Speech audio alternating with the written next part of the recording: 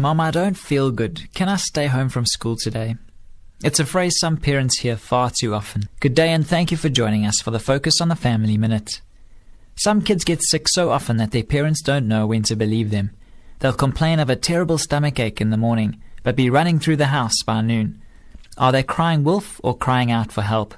When kids don't want to go to school, there's usually a reason behind it. They could be avoiding a test that they haven't studied for, or trying to get out of doing homework.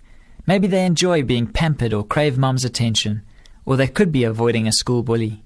If your child has a habit of faking sickness, talk to him about what's going on in his school. Ask him questions like, who do you enjoy hanging out with, or what's your least favorite class? You may open the window to a world of pressures you knew nothing about.